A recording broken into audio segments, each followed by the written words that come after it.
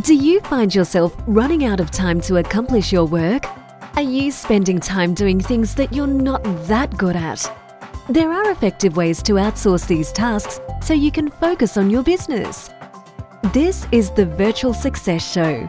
We bring the inside scoop on outsourcing success for entrepreneurs by entrepreneurs. And now, here are your hosts, Matt Maloof and Barbara Turley.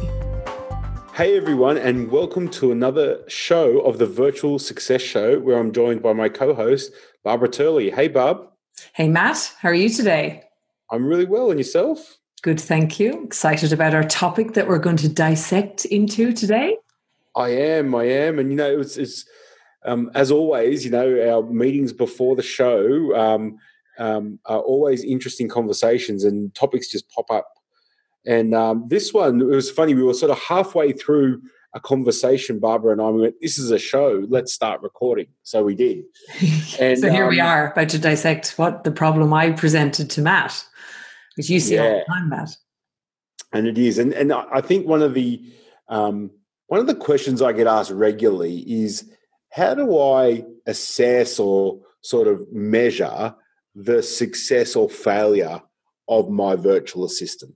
How do I know whether they're doing well or not doing well? And, it's a really interesting topic. And I think there's many different ways you can do this. But what we wanted to do today was sort of open a discussion between Barbara and I, because we were talking about this beforehand. And then we share some insights into this.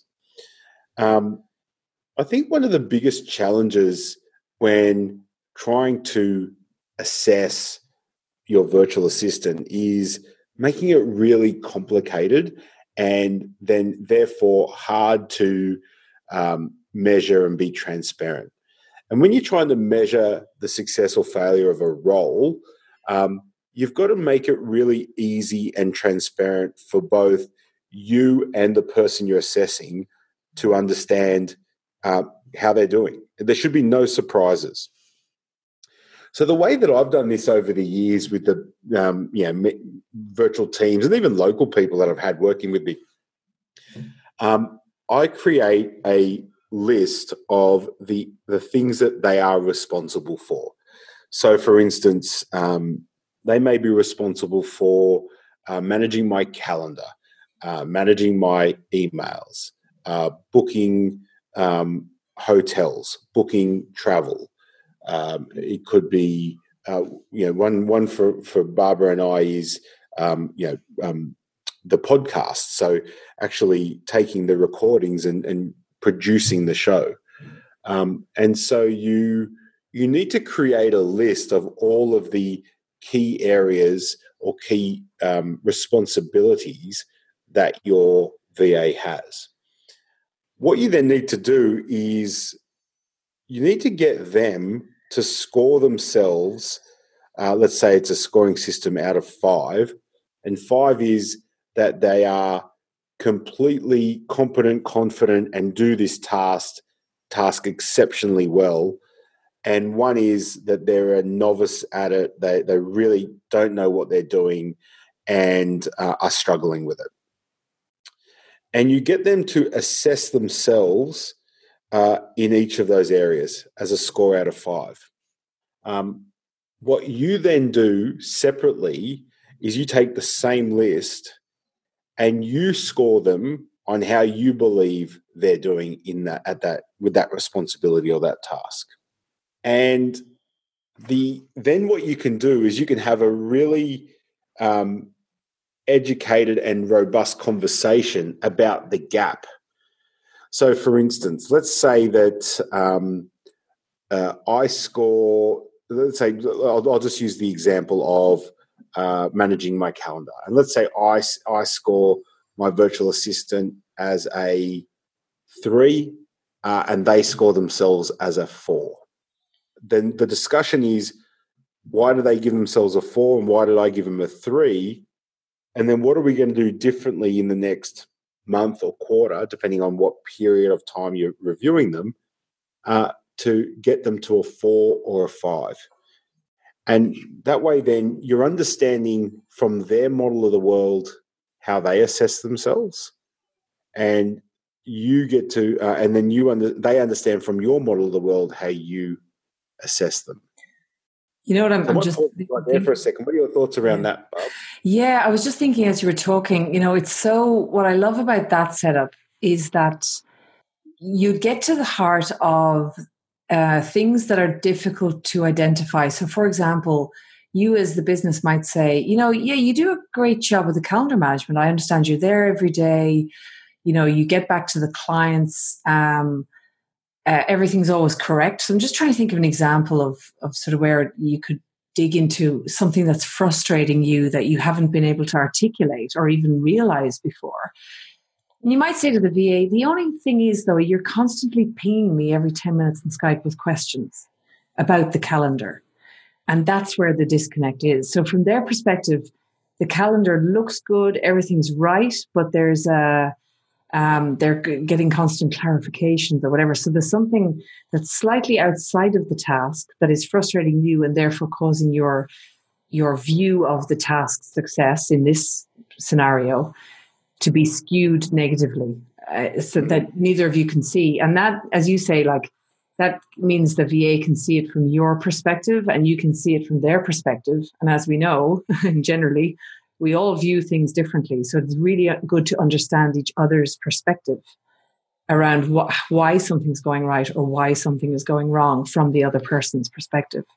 So I think that is a really powerful conversation, actually. And it reduces any negativity that people feel around feedback. Because as we know, we did like a series of shows on this before. Delivering feedback in an effective way can be quite awkward for many people and they feel it's quite negative. And this is a much more collaborative kind of conversation around what's needed by both sides. Yes. And also to add to that, we one of the earlier shows we did around expectations. And so what can happen is they may understand the task, but your expectation and their expectation may be misaligned. Absolutely, yeah. And it's often through what hasn't been communicated. Yeah, and you only learn that by working together, actually, each other's style. Because that can really affect how things... Because, but we were trying to talk about this, we were talking about KPIs, basically, Matt and I. And while we did identify certain KPIs that you could use, that are very metrics driven, of course, that's the ideal, pure way of doing it. But doing it that way can sort of lose some of the stuff we're just talking about here, Matt. I'm just thinking you lose that sort of connectivity of style and perspective, and that conversation gets lost a little bit, I think. It does. And, what this also does as a business owner, as an entrepreneur, it enables you to assess your effectiveness of onboarding and training your staff also. I've always found in the past where the gap often lies is because I haven't trained my virtual assistant in the ways that I'm actually expecting them to do something. Or I've only trained them in certain parts of it and I haven't actually gone to the next level with the training. So, but also too, I may have trained them with something, but haven't spent enough time practicing it with them or enabling them to ask me questions, or maybe I rush the training. There's so many different things. And if we're going to take responsibility around here, this is not an assessment tool to point the finger. It's an assessment tool to be able to work together so that you get the best from this role and this person. Yeah, I'm thinking as well, there will be some of you guys listening will be thinking, oh my God, that just sounds so tedious. It's like a HR role. I don't want to do this. And most of us, being entrepreneurial, I mean, quite frankly, would rather stick needles in our eyeballs than do this sort of analysis and team management. But sadly, when you're running a business, whether you sort of like it or not, I think this becomes part of your role as a leader. Even if you just bring one VA into your business, you can choose to not do it. But I think the power of doing it is that you start to invest in your people. And that I can safely say that, that's one of the most powerful things that I have done in my business is to help my people be great, regardless of how great they were before. You know, they might have been A players coming in, but I need them to be my A players. And it does really help to get this right. Yeah. But also, too, I think what you've got to remember is everyone needs feedback. Yeah, because if I'm not getting feedback from whether it's my superior or whoever it might be, I'm going to assume I'm doing a good job because I haven't heard anything. I'm not being told otherwise. I'm doing the tasks that are asked of me, and so I'm just going to assume that I'm doing things the way that I should be or the way that are expected of me. Or so dare I say it, Matt? Some people might be thinking, well, they haven't pinged me for it, so nobody's noticing that I'm not doing a good job. For those people who kind of know that they're not really playing at the level, they're sort of skirting under the wire, so to speak. Then they feel if you have that type of person on your team, well, they'll just keep skating along with that if they feel they can get away with it. So exactly. So I think consistent and timely feedback, and also to having when I conceptualized, I guess, this with my VA years ago, it was because I wanted to see how they assess themselves as well as how I did. I mean, I could assess them, but I knew that if we discussed the gap, then at least they, what I find anyway, is that they don't get defensive because it's a constructive conversation. They've had the opportunity to give you the score and why they've given themselves that score, and you've given the opportunity also. Now, what can happen too at times is I've had instances where I've scored my VA higher than they've scored themselves. Yeah, that's a common one. Yeah. And so what it does is it helps build their confidence. It helps them, helps reiterate that they're doing a really good job and that that they are, I guess, exceeding your expectations. This simple investment of time really does continue to reap and pay you back. In fact, this is actually such a good strategy, Matt, and I've heard you talk about it so many times, and I've read it obviously in your book, The Stop Doing List, amazing part of that book. That we finally, just at this point, we've just built it into some of our big system automations that we have around review time, and we have an evaluation that goes to the client, to the team leader, and to the VA themselves, across 3 people. We're including this part where the employee or the virtual assistant gets to rate themselves, so that they feel like they've got a seat at the table and they actually have a say. And I'm interested to know, actually, Matt, have you ever had an instance where you rated somebody, they rated themselves higher than you did, but upon discussion, you realized that maybe their rating actually was right and yours was skewed in the wrong direction for whatever reason? Has that ever happened? It has, yeah. And often it's because either they were the parts that I was saying they weren't doing had never been communicated with them. Oh, yes, I can imagine that. In those areas, yeah. Or they would that responsibility. It was sort of it may have been that we had 3 responsibilities sort of in one, and so it wasn't clear that I was responsible for all 3 things. I thought I only needed to do this part.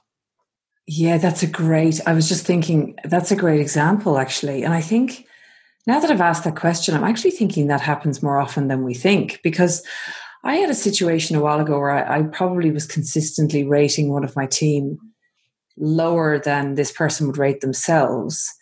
And then it became kind of apparent to me when I thought about it. I actually spoke to HR, and I had some feedback on, from other people who interact with this role, that person saw themselves as supporting me as opposed to leading that area. And that was an eye-opener for me, because I was like, okay, so that person's expectation of themselves in that role is different from what my expectation of their role is, or the level of leadership that I was attributing to that role was higher than the level of leadership that they thought I was attributing to that role. So therefore, it resulted in a lot of clarifications, still coming to me for guidance, etc., thinking that was the right thing to do because I was the leader. So, and I realized I hadn't actually communicated that effectively. So that was an eye-opener for me to have that experience. So I think this is there's multiple ways to look at this process, and it's not just a cut and dried, well, you rate yourself, I rate you, and then we discuss it and I win. Like as the leader, my rating stands, as the right one. Yeah, 100%. And so what you've got to be mindful of here, they score themselves, you score them, you discuss the gap. You need to have clear next steps, and you also have to have a clear time frame within which you're going to check back in. Yes, and be clear, so that it's not left hanging. Yeah, correct. So if this is, say, a quarterly assessment, which is, I recommend, you should do something like this monthly, but at bare minimum quarterly. You might do, you might rate it, have a difference in rating, but you may say, look, what we're going to do on this particular area, because it's of high importance, we're going to check back in a month. Let's book it in the diary now so that we can have a little discussion in 1 month's time, just in this particular area. We're not going to go through the whole thing again. We're just going to talk about this particular one because it's really, really important. Or what you may do is you go, okay, there's a difference. The strategy is that you and I are going to spend some time training together over the next month. I think we need 30 minutes a week. Let's book it in the diary now and make sure that it happens. Yeah, and you have to make that commitment. And like I said, as the leader of the business, this is actually a role that you start to take on the minute you start to take people on in your business. And you have to kind of accept that. Yeah. I mean, you can sort of delegate it, I guess, but until you get really big and you've got operations and this, team leaders and stuff like that, it's actually hard to delegate this to anyone. You have to kind of suck it up and do it yourself, but you'll grow your people with it. So, Matt, for me, it's great because this is an area I've struggled with myself as to how to kind of progress things. I've got all the other strategies kind of down pat as to how to onboard and train and get the most out of VAs. But this is an area now I'm really hitting up against, as we've had people working with us for years, so we've got to do this on behalf of clients as well to help them we help to kind of mentor the VAs up the ladder too in this way. So really great advice. Thank you. And and the only last thing I'd say is just keep this simple. Keep it simple list of responsibilities with a consistent time frame, and give it a go. It will make a huge difference, and it will help you build a deeper connection and get, better result from your VAs. Yeah, so if any of you have want to share any stories about that, pop into the Facebook group where we've got the Virtual Success Facebook group. And you can also suggest shows that you'd really like us to do. We're always open to new ideas. If you love the show, please make sure that you share it and subscribe on iTunes or your favorite podcast listening tool, and give us a rating and a thumbs up review if you can, so that we can help get the show out to more people. So Matt, thanks so much for that today. Thanks everyone for listening. Until next time. Bob. We'll see you soon. Bye. Thank you for listening to the Virtual Success Show. If you found this show helpful, take a moment to share it with a friend so that we can all grow together.